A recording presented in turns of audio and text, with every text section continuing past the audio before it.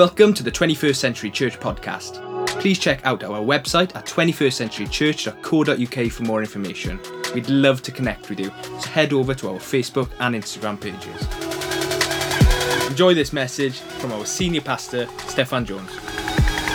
Yeah, I feel like all the parents in the room don't tell you how bad the torture of sleep deprivation is. And right now you're thinking it's hilarious to see someone else suffer what you suffered. If you're not a parent, I'm telling myself God's word, children are a blessing from the Lord. They're a blessing from the Lord. But beware of the sleep deprivation. It's like a weird torture. But I am a father for the first time, and he's 2.5 weeks old, and he's already been worshipped as the Messiah, which was very strange this morning. But one of the things that I'm looking forward to, I can't really tell him at the moment, is telling my son stories about his heritage. And because he's got quite a fun heritage. He's got the Welsh heritage. But if you don't know me, my wife is Portuguese. So that means he's half Portuguese. He's got that as well. And so I've been reading up on my Portuguese history, getting it ready, and I've got the basics, the Reconquest, Vasco da Gama, Nando's, Ronaldo, all the essentials, everything you need to know about Portugal. And I think the contrast between his bloodlines are quite funny as well. So on one side, he's going to be Josiah, son of Marlene, daughter of, I'm never going to pronounce this right, Joachim, son of Manuel, son of Manuel. So that's a great side he's got on his Portuguese side. There's also a Jose Baptiste as an ancestor as well, which is fascinating. But I also like how that contrasts with the Welsh side, because the Welsh side is something, a lot more down to earth, because he'll be Josiah, son of Steffan, son of Geraint, son of Alwyn, Geraint. Son of Alwyn. Now, Alwyn has got that weird Welsh thing where a lot of you probably already have it, where it's not your real first name. His real first name, my grandfather, is David Alwyn Jones. So we'll say son of David. And he is a son of David, who is a son of David, who is also a son of David. Going back to 1791, there are 4 Di Jones in a row in his bloodline. So I love that he's got these Di Joneses and he's got these Manuels all coming together into one baby boy. And it's pretty amazing. And your lineage, it says a lot about you. Okay, so you can guess from mine that I'm a Cymro Cymraeg, I'm a Welsh speaker, and you can gather from my wife that she is something more exotic. I grew up in chapel. She was baptized into the Roman Catholic Church. I grew up in the Welsh cold and rain. She grew up in the sun and the heat. I grew up on Sunday dinners. She grew up on rice and peri-peri chicken. And my son will grow up eating both, hopefully. And a part of who you are, that's the worst thing to say, a part of who you are is rooted in the area. I'm a 3rd generation preacher from Llanelli, a 2nd generation pastor. One of my ancestors was a worship leader in Llanelli in the height of the chapel age, and he was killed in a mining accident under Furness rugby pitch. Part of who I am is rooted in this area. It's part of who I am. It's part of my identity. And especially around Remembrance Sunday, maybe you do this as well, where we remember those who fought in the Great War and the Second World War, and we remember relatives who did that. And we can be kind of proud of them. And I've got one great-grandfather who was in one of the waves in D-Day, and he was part of the team that liberated Belsen. I've got another great-grandfather, and his surname is Constable, Frank Constable. And he was basically sunk in the early days of the war on a ship and was the sole survivor, picked up by the Nazis, spent the war in a prison of war camp. Now, those are heroic stories to me. I'm proud of my great-grandfathers for that, although I never met either one of them. Now, the fact I said Constable would, okay, there's English ancestry as well there, that I'm partly English. And so I'm looking forward to the Gavin and Stacey Christmas special, because I feel like I'm watching my own family interact when I watch it. But my point of all these stories is this. Although you can be proud of your lineage and you can be proud of all these things, I didn't do anything for them. It's a little bit strange that we can maybe feel proud of an ancestor. It seems silly because I didn't achieve any of this. Yeah, although I didn't achieve it, a huge part of who I am and who my son Josiah will be and who you are is inherited. It's inherited. An inheritance that I see as a blessing, but it's based on what someone else did for me. And as I've been speaking, you may be reflecting on your own genealogy, on your family tree. And I'm saying this because at Christmas time, this is a time when we do spend time with our family members. But maybe because at Christmas time, you've been inspired to reread the Christmas story. And a family tree is key to knowing the Christmas story. Because if you open the New Testament, page 1, book of Matthew, what do you see straight away? A genealogy. That seems a bit pointless to us. Why is this the way that the New Testament starts? But it's because it says a lot. It says a lot about Jesus, a lot about Christmas, and a lot about what it means to be part of God's family. And the emphasis, the one big thing that I want you to take away is this. Christmas is good news, not good advice. Christmas is good news, not good advice. There's a difference between the two. The main point isn't to draw inspiration from Mary, isn't to be looking at the shepherds and see 5 principles for a better life. Now, we can see, as in a secondary sense, that maybe there's lessons to be learned, but Christianity is not primarily about self-improvement. It has implications for how you live, but it's not its essence. The essence is not about what you have to do, it's about what's already been done for you. It's news. So my title for this message is The Declaration of Christmas. The declaration of Christmas. And the declaration is that it's good news, not good advice. So we're going to read extracts from the genealogy, the opening of the book of Matthew. Just go with me, okay? Because it will all make sense. And we'll delve into 3 things that Christmas proclaims to be good news. Okay, so beginning of the New Testament. Here we go. This is the genealogy of Jesus, the Messiah, the son of David, the son of Abraham. Abraham was the father of Isaac. Isaac, the father of Jacob. Jacob, the father of Judah and his brothers. Judah, the father of Perez and Zerah, whose mother was Tamar.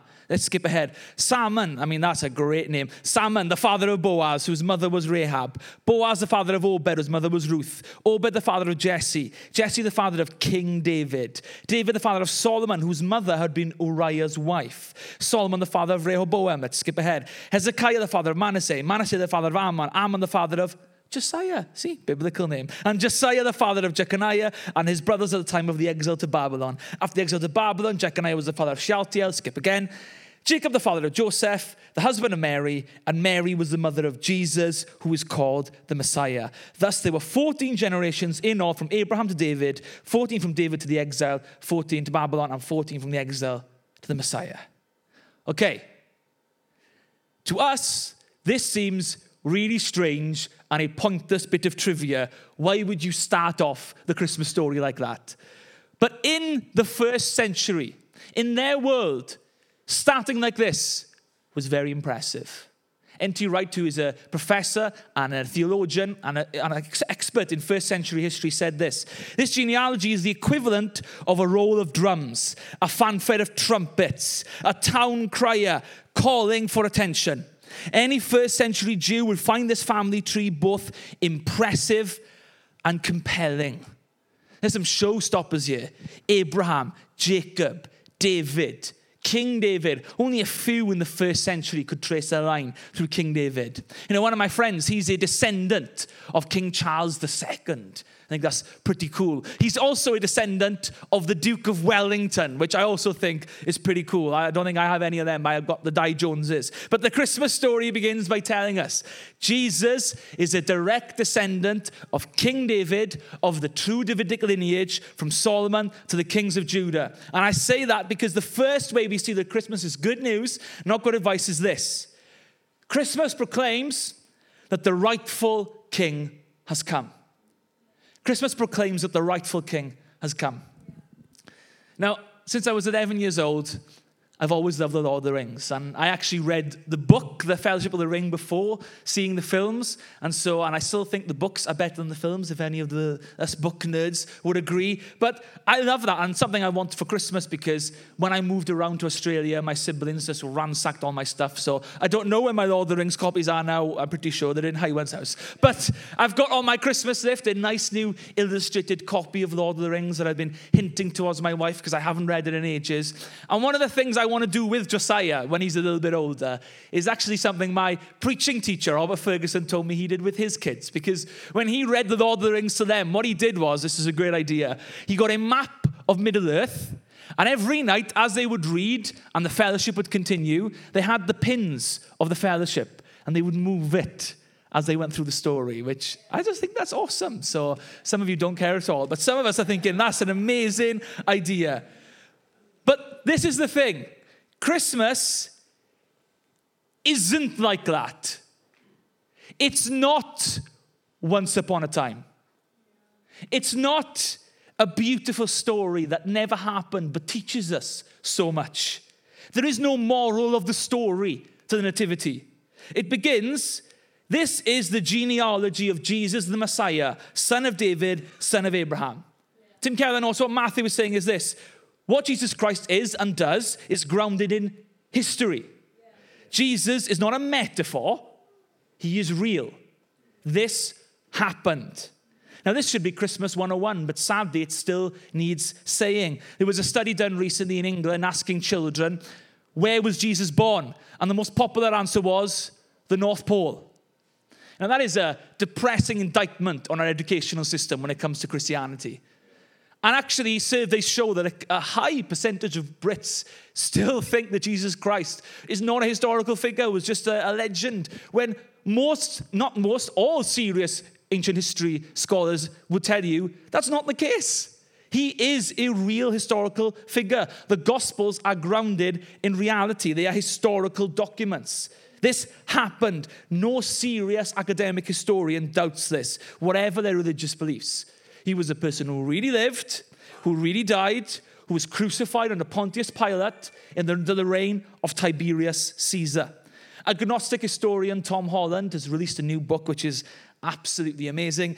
And it's called Dominion, all about how Christianity shaped the Western mind, whether you're an atheist or not. And he discusses the crucifixion of Jesus, and he notes, there is no reason to doubt the essentials of this narrative. Even the most skeptical historian has tended to accept them. What you need to know about Christmas is that this is good news about something that happened. Not a beautiful story that didn't happen, but it's got nice morals for us. This happened. Herod the Great is a real historical figure. He's not a made-up pantomime villain. Julius Caesar made his grandfather ruler by Roman grant in 55 BC. Augustus Caesar made him the king of the Jews. He was murderous and temperamental. He killed one of his own wives, who was one of 10. He killed some of his own children in paranoia. But Black's Bible Dictionary notes that none of the Herods were Jews by blood.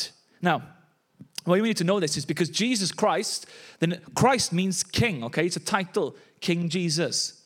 And so, to begin the New Testament under the reign of Herod the Great by saying that the true Davidic king has come was a dangerous political statement. Because if Jesus is the true king, Herod is not. There's a danger to it. At the time of Jesus' birth, Augustus Caesar had turned the Roman Republic into a Roman Empire. Rome famously had no king. So instead, there could be no king. He kind of had this emperor title. But one of the things you had to say was Caesar Kyrios, if you wanted to be a Roman citizen and keep your life. And that meant Caesar is Lord. What was the statement in the early Christian faith that you had to say in becoming a Christian? Jesus is Lord. Jesus, Kyrios. It's a dangerous, shocking statement because if Jesus is king and Jesus is Lord, then Herod is not, and Caesar is not, and I am not. None of us are. All others are dethroned as pretenders. See, if Christmas was about advice, it would be telling us to do something, to make it happen. But Christmas is good news, that something's been done. The true king has come. all you need to do is respond. See, imagine an army was coming to invade us now. We'd have to get planning. We'd have to get on it. What are we going to do? What defenses are we going to raise? But if a king intercepts the army and beats them on your behalf, now what you need to do is not good advice. What you do is you respond. You respond to what the king has already done. It's now news. In the same way, Christmas declares the king has come. And he's come to take on darkness and sickness and evil and death for us. We don't save ourselves. He saves us. What was required of us is to respond to something that happened in real history, that the king has come. Christmas is good news, not good advice. There's a difference. The second thing that it proclaims is this. Christmas proclaims that all are included. That all are included. Now, if you relook at verses 3, 5, and 6 here, if you know your Old Testament, you're going to see these shocking statements. Because named in the list are Judah, the father of Perez and Zerah, whose mother was Tamar. Remember that one? Salmon, the father of Boaz, whose mother was Rahab. Remember that one? Boaz, the father of Obed, whose mother was Ruth. Notice that he's only naming a few mothers. So why is he breaking the pattern here? There's a reason. Obed, the father of Jesse. Jesse, the father of King David. David is the father of Solomon, whose mother had been Uriah's wife. So what's Matthew doing here? Why is he broken the pattern to tell us these specific women? Well, all of them are family members that you probably wouldn't want people to know about. Now, apparently, way back on my grandmother's side, it is said that a family member went to Chicago, shot someone, and ran away to come back here. Now, if my grandmother was here and heard that I told you that, she would be horrified.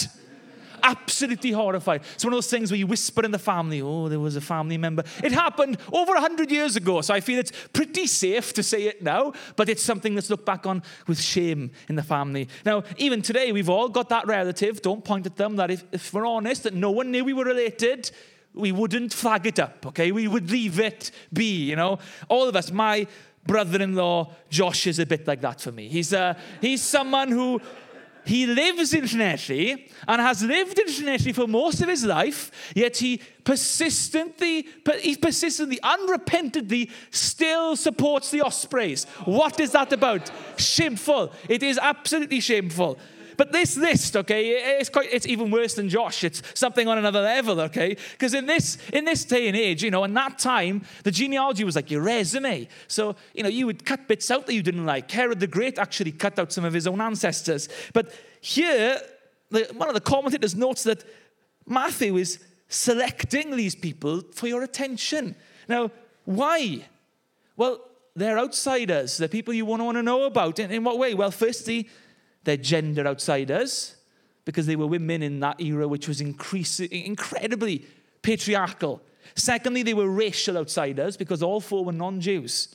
And thirdly, they were moral outsiders like Josh, but worse.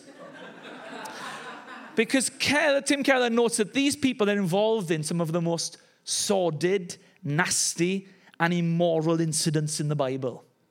Tamar's story. For more details, see Genesis 38. She tricks her father-in-law into sleeping with her. A case of incest, clearly against God's law. But Matthew wants you to know the Messiah came from that dysfunctional family. Gives us all hope, doesn't it? Rahab was not just a Canaanite. She was a prostitute. Now, the story ends well, yes, but it's hardly something you'd flag up in the family tree. But Matthew wants you to know Rahab, an ex-prostitute, was one of Jesus' ancestors. Most shocking is verse 6. Now, most people, they read King David. This is the bragging point. I mean, this is pretty awesome. But Matthew notes that Jesus is from Solomon's line. And Solomon's mother was Bathsheba, but he puts in Uriah's wife. Why Uriah's wife? Well, Uriah was one of the mighty men who risked everything to protect David when he was a fugitive from King Saul.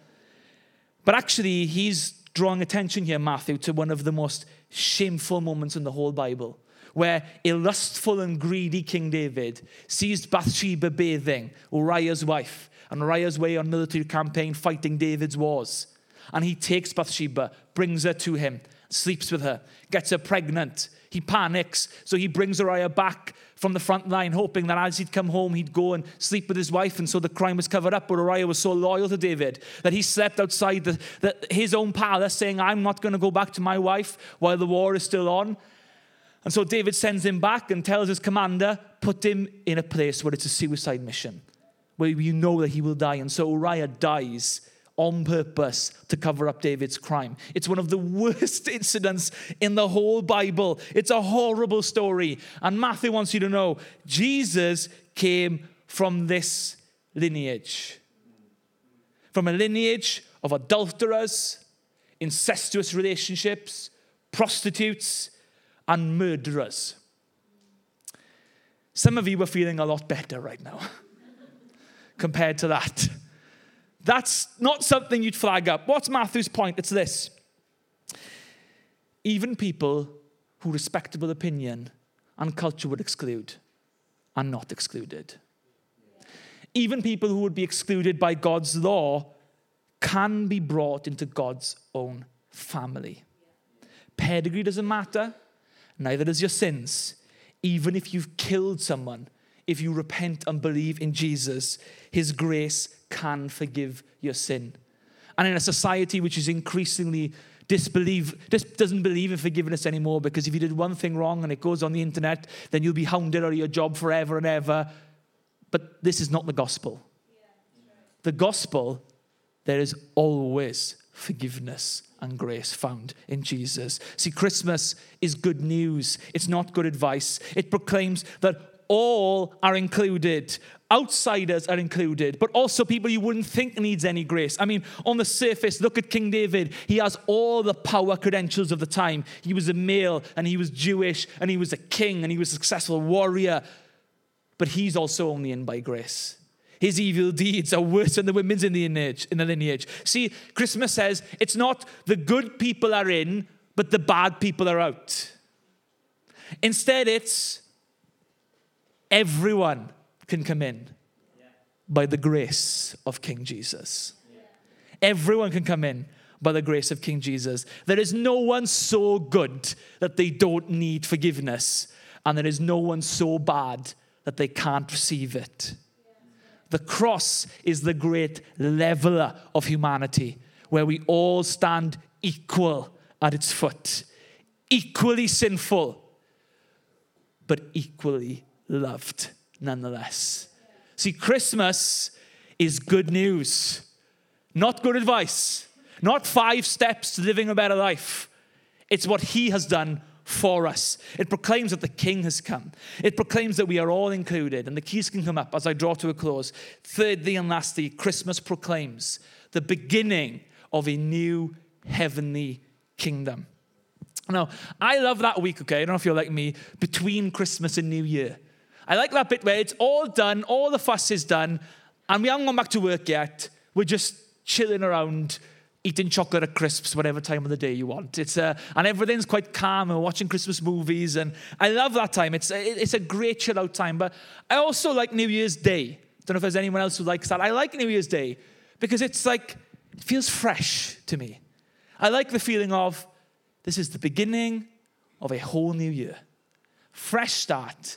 And I'm believing over 2020 that for us as a church as well, that this is going to be a year of promise. It's going to be a year of increase. I'm excited already for what 2020 is going to bring. But that sense of newness, of fresh start, is also found in the text. But it's maybe hidden away unless you speak biblical Greek. Because it starts off by saying this is a genealogy of Jesus the Messiah. But the first 2 words of the entire New Testament in the original language, in the Greek, is this. Biblos, Genesis. Biblos, Genesis. That word Genesis coming there is suggestive of a new beginning and a new creation. There is a new start found in Jesus' break into human history. And woven into this itself, Matthew has weaved a message of fulfillment for us to see, for those with eyes to see. See, the lineage is organized precisely into 6 groups of 7. And it ends with Jesus as the first of a new 7th group. Now that's a massive signal that all the layers of messianic prophecy have all been fulfilled. How? Right, go with me here, right? Because the number 7, it's a powerful symbolic number to Jews. 3 layers. Firstly, because God rested on the Sabbath. That's why we have Sundays off on the 7th day. That's part of the rhythm of life, that on the 7th day, we rest. And the Western world has adopted that from the Jews. The second thing we read here is that the Mosaic law said that every 7 years, you were meant to leave the land to lie fallow, that it would replenish its nutrients. The land was meant to rest. The 7th year was a year of rest. And the third level, we read in Leviticus 25, how after 7 periods of 7 years, so the 49th year was the year of Jubilee. This was a once-in-a-lifetime event. And in the Jubilee year, all slaves were freed. All financial debts were wiped clean. And everybody had the year off. That sounds like a brilliant year to me. It was a once-in-a-lifetime event. Imagine that. Next year's the Jubilee year. All my debts wiped clean. We're having a year off. What is that about? Why this crazy extravagance for this 49th year? Because the 7th 7, the Sabbath of Sabbaths, was to be the foretaste of the final glorious rest that we will have when God's kingdom comes in all its fullness and he renews the whole earth. It's still only a foretaste of what is to come. And so, when we read Jesus as the beginning of the 7th group of 7s, we are to realize it's begun. Jesus is the Jubilee King. Jesus came to proclaim freedom for the captives, to set people free. He came to proclaim that the Jubilee year is beginning. What we're meant to hear when we read the first words of Jesus' ministry in Matthew 4, repent for the kingdom of heaven has come near. What we're meant to hear there is that means that the time of fulfillment, of rest and freedom, of justice and healing, of peace and of joy, of love and of hope, that we long for, that our hearts longs for, that time is coming. It's begun. And although the fullness of it has yet to come, the fullness will come when the King returns for the second and final time. We can begin to taste it now. The Apostle Paul famously writes in Galatians 5, verse 22 to 23, and this is something maybe sadly lacking in the UK in our culture and discourse these days, but we need it, is that the fruit of the Spirit is love, joy, peace, forbearance, kindness, goodness, faithfulness, gentleness, self-control. What Paul is saying is this: these things which are part of God's future kingdom can be a present reality for us now through the work of the Holy Spirit who indwells in us. St. Augustine noted, as we draw nearer and nearer to God, we have some feeling and taste of the banquet we shall one day eagerly eat and drink. Now notice, this isn't blind optimism. It's not being delusional and telling yourself positive statements that you know aren't true. It's aligning your life with the truth and the promise of God's very word, that the kingdom of heaven has come. Christian hope is a certainty that it will come in all its fullness, that in the end, all will be well. If I can share personally with you, for me, 2019, apart from the birth of my son, has been a year of suffering. It's been a year of sickness. It's been a year of trial. It's been possibly the worst year of my life. And there's a verse that I printed out, and I stuck it onto the wall of my office to remind me through the day, so that I would align my life to the promise of what Christmas means. It's Romans 12, verse 12, and it says this. After Paul has talked about the whole message of the gospel, this is one of his applications. In light of Christmas, in light of Jesus, in light of the new kingdom, be joyful in hope, patient in affliction, and faithful in prayer. Be joyful in hope, whatever the circumstance. Be patient in your affliction, knowing it will not last. And be faithful in prayer. to your Father in heaven who loves you and has come for you. See, without Christmas, if we're all just here on our own and there is no God, there is no reason to suffer in joyful hope. You should despair. But that's not the truth. The truth of Christmas, the declaration of Christmas means that God's kingdom has come and is coming in all its fullness and in all its joy. And whether I can see it or whether I can feel it, He is moving, He is working, His plan is coming, and it releases me from stress and worry. It enables me to be patient in affliction, and it enables me to be joyful in hope that the Jubilee King has come and is coming again with healing, joy, peace, rest, love, life, purpose, and it's for every single one of us. And that, friends, is good news. And a weight off my shoulders, because it's not what I have to do, it's what He's already done. We can sing with gusto, Christ the Savior is born. Not I need to do this. He's done it. Here's my application. How should we respond? Two things. Two applications. Firstly, it's this. Sing with joy and gratitude this Christmas. Now, I know this sounds like elf, because the best way to spread Christmas cheer is singing loud for all to hear. But the truth is this. Christianity is unique as the singing religion. Other religions don't sing. It's not a part of what they do as worship. But Christianity and Judaism as well, it actually commands us in Scripture, sing to the Lord. It doesn't say, sing those creative people. It doesn't say, sing those people with a good voice. It doesn't say, sing those people in the front row. It says, all of us, sing to the Lord. Now, why singing? What does that achieve? Yeah, precisely. Singing's not going to help you build a better life. Singing is what you do in response to a victory. Singing is what you do when Wales have scored a try. Singing is what people do when a military army has won a great victory. Singing is not useful, but that's why we do it, because singing is a response to what someone else has done. And so this Christmas, if you're not someone who sings, and if in the carols you're someone who is one of those, rogue people who just stands there with their mouth closed, sing. Let it out. Let it out, even if it's not what you naturally do. Sing. When you go in the car, when you're around the house, put carols on. Let your heart be filled with joy at the message of Christmas. Christ the Savior is born.